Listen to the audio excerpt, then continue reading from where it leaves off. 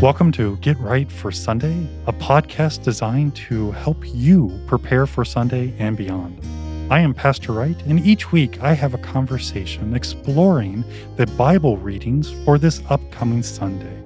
Join us as we discuss how the lessons are applied to our daily life in Christ.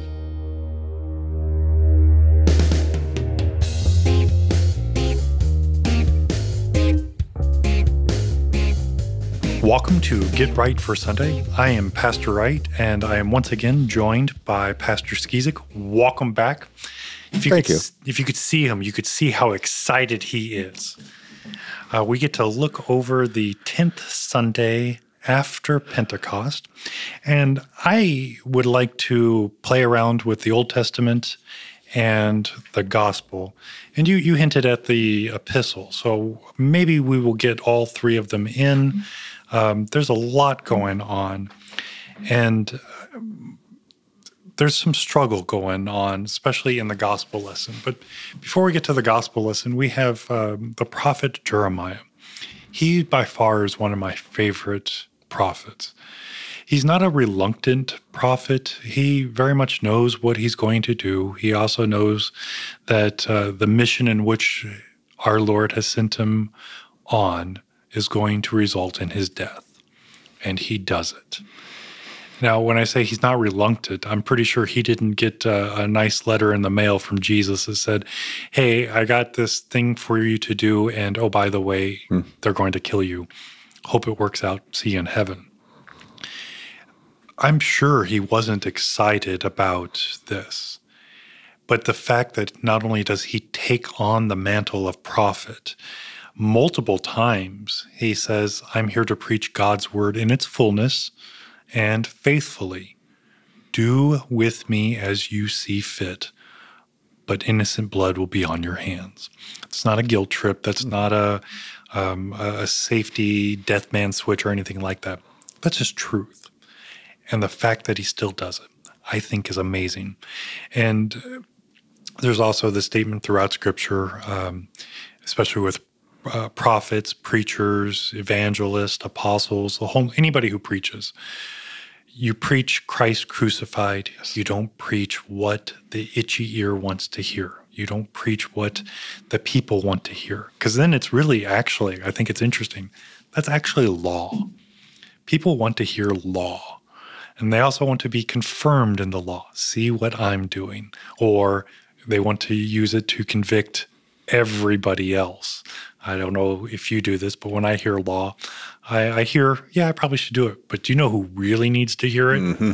You always pass it on. Yes. But Jeremiah, at the very beginning, and I love to say, through the Holy Spirit, Jeremiah the prophet says, thus says the Lord of hosts, do not listen to the words of the prophets who prophesy to you, filling you with vain hopes. They speak visions of their own minds, not from the mouth of the Lord. They shall continually to those who despise the word of the Lord. It shall be well with you, to everyone who stubbornly follows his own heart. They say, no disaster shall come upon you. So right there, the prophet Jeremiah has guts. Yes. He is saying what God says. He's standing firm, and he's pointing out all the popular preachers, prophets, all the guys that probably have a big following. He's pointing them out and saying, don't listen to them because they're not actually telling you the truth. But Jeremiah, he makes me feel good. He's giving me life lessons. He's giving morality. He's giving me all these things. Why would you speak against him? And again, Jeremiah lays it out. Thus says the Lord. Jeremiah doesn't say, these guys are encroaching on my crowd, my listeners, my people. Thus says the Lord. Don't listen to these false prophets, which really means that Jeremiah is saying they are not from God. Mm-hmm. They don't have his authority. They don't have his backing. They don't have his support. And they are telling you, you are okay with God. He just made everybody feel comfortable in their sins. And Jeremiah shows up and says, no, no, disaster is coming. And they're not telling you about it. The house is on fire. Get out. He's raising the alarm. And I think this is so important for us today because I have no problem saying we live in a very weird culture. The culture really wants authenticity. They really want truth. They really want to be connected to real things. But when these real things affect the way you view the world or the way you want things to be, well, that just doesn't work out. The heart wants what the heart wants. Why can't you be accepting? Why can't you just love? Why can't you just do these things? Well, we need to be corrected. We all need to be corrected. We all need to hear God's word. And the great thing about this is God's word is the authority. When people challenge me about sin, Pastor, I don't see this as a sin. I tell them, your argument's not with me. I literally am only the messenger. Because truth be told, I would love it if God would be a little more loose on what he called sin. Because I really want to do this or that. And I want to have the free, so on and so forth. But God says no. Yep. And I'm going to listen to God because, as Jesus says, don't be afraid of the one who can destroy the body only. Be scared of the one who can destroy body and soul. And I really think he says that slowly and points to himself. And that's throwing the gauntlet down. What about your life eternal? Who are you listening to? The guy that's taking you to hell, all comfortable and nice? Yes. Or the guy who's taking you to heaven in the pains and struggles of this life? Jesus makes no bones about it. To follow me is to suffer for my name's sake. And that doesn't mean that Jesus is, I get to make people suffer. This is the reality of our world. We live in a corrupt world. Even Jesus calls the devil the prince of this world. He is the one leading this. He is the one corrupting and continuing to further the corruption. And so, dear listener, be careful who you listen to. And you have two pastors here.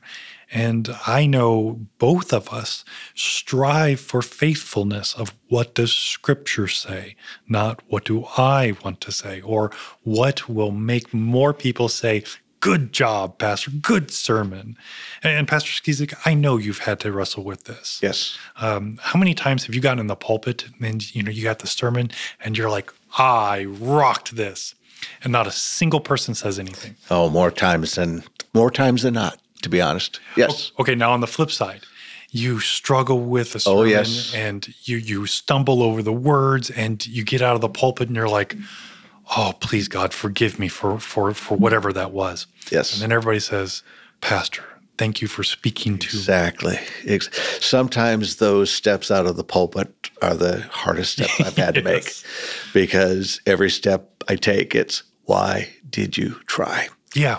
On those sermons where I thought I actually nailed it, and I thought I had the points down, and those you kind of expect everybody to come out and say, "Hey, great job, Pastor," and you hear nothing.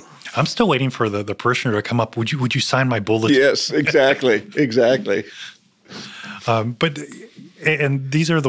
is why I'm so humbled and good and appropriately humbled by the prophet Jeremiah, because when I speak in the church to God's people, am I speaking or is God speaking? And then also not making that an excuse where now it's God said and then I make something up because now that's the second commandment issue and so on and so forth. This is very humbling because, again, where is the source? And this flows really right into the gospel lesson because we get this very nice, kind, and loving Jesus who just wants to come and hug everybody and make everybody feel good and nice. And he does it with the opening words of our text. And again, smiling, happy Jesus looks upon you and says, I came to cast fire on the earth. And would that it had already been kindled. I have a baptism to be baptized with, and how great is my distress until it's accomplished.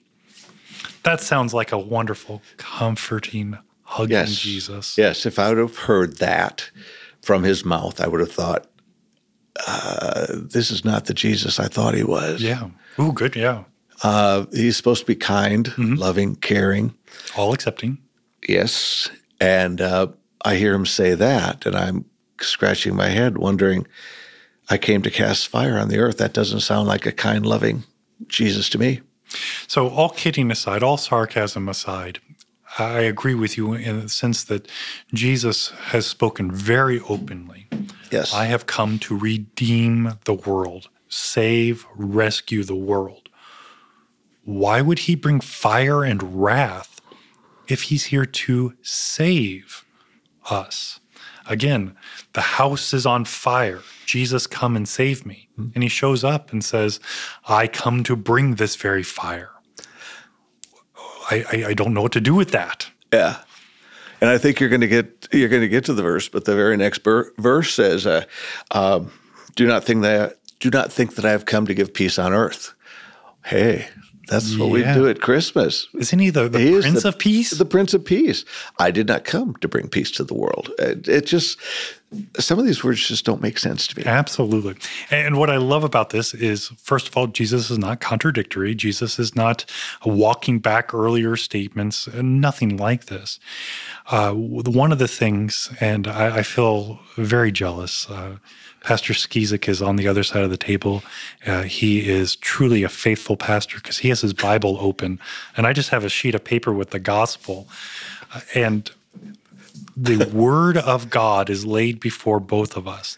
Yes. But I love what St. Paul says. That is the sword. What does the sword do? It cuts. Now, it's going to cut you by convicting you with the law, but it's going to cut you to heal you. It's going to cut out sin, so on and so forth. But the sword, that is a weapon. And that is the very weapon that is used in this world.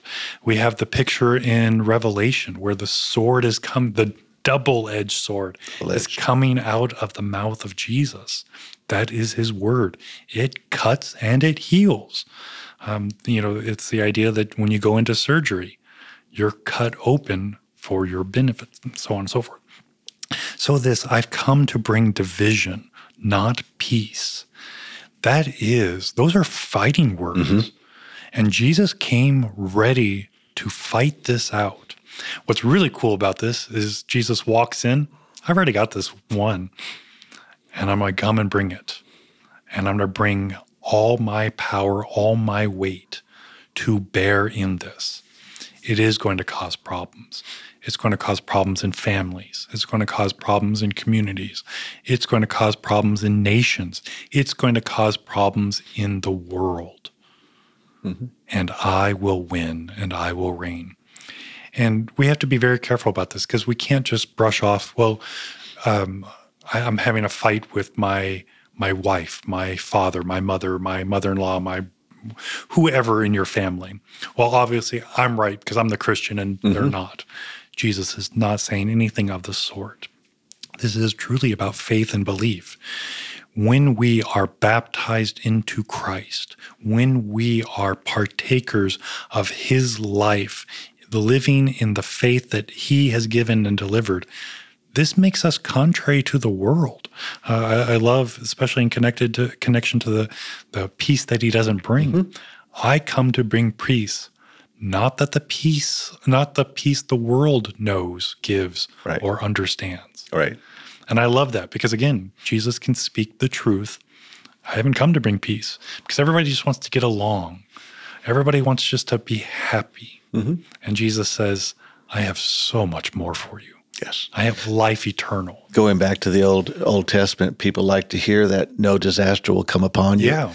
I don't want to hear that I'm a sinner. I want to be comfortable knowing that no disaster is going to come. Hey, all is good. Hell is not for me. Not for me. I'm a good guy. Absolutely. I appreciate that you tell me that. And but we get comfortable in our sins. Yes. So now who am I trusting? Right. It is not the word of God. Exactly. It is all my good works, which are marred with the very sins I ignore and pretend that don't happen. And the thing is even when we take our sins lightly, thanks be to God, Jesus didn't. He comes and goes to the cross. And this is the distress that he speaks of in this text. He is not excited in the sense that he knows what it's going to take. Not only is he willfully going to do it, we have Hebrews who says, for the joy set before him. Absolutely. And this joy, and Pastor Skizik and I were talking before recording, the whole idea, and I think this is exemplified in the prophet Jeremiah. This is the work that's laid before me. I will be resolute because I know what the end game is. It's eternity in the glory of God. I'm not excited about this. And Jesus, full man, full flesh, distress. No doubt, no wavering, distress. Yes. What does he pray in the Garden of Gethsemane? Yes. If this can be taken away from me, your will, not mine. And I get it. Because how many times, dear listener, have you seen a problem, a conflict, and you become resolute? I have to fix it. I have to have the hard conversation. I have to apologize.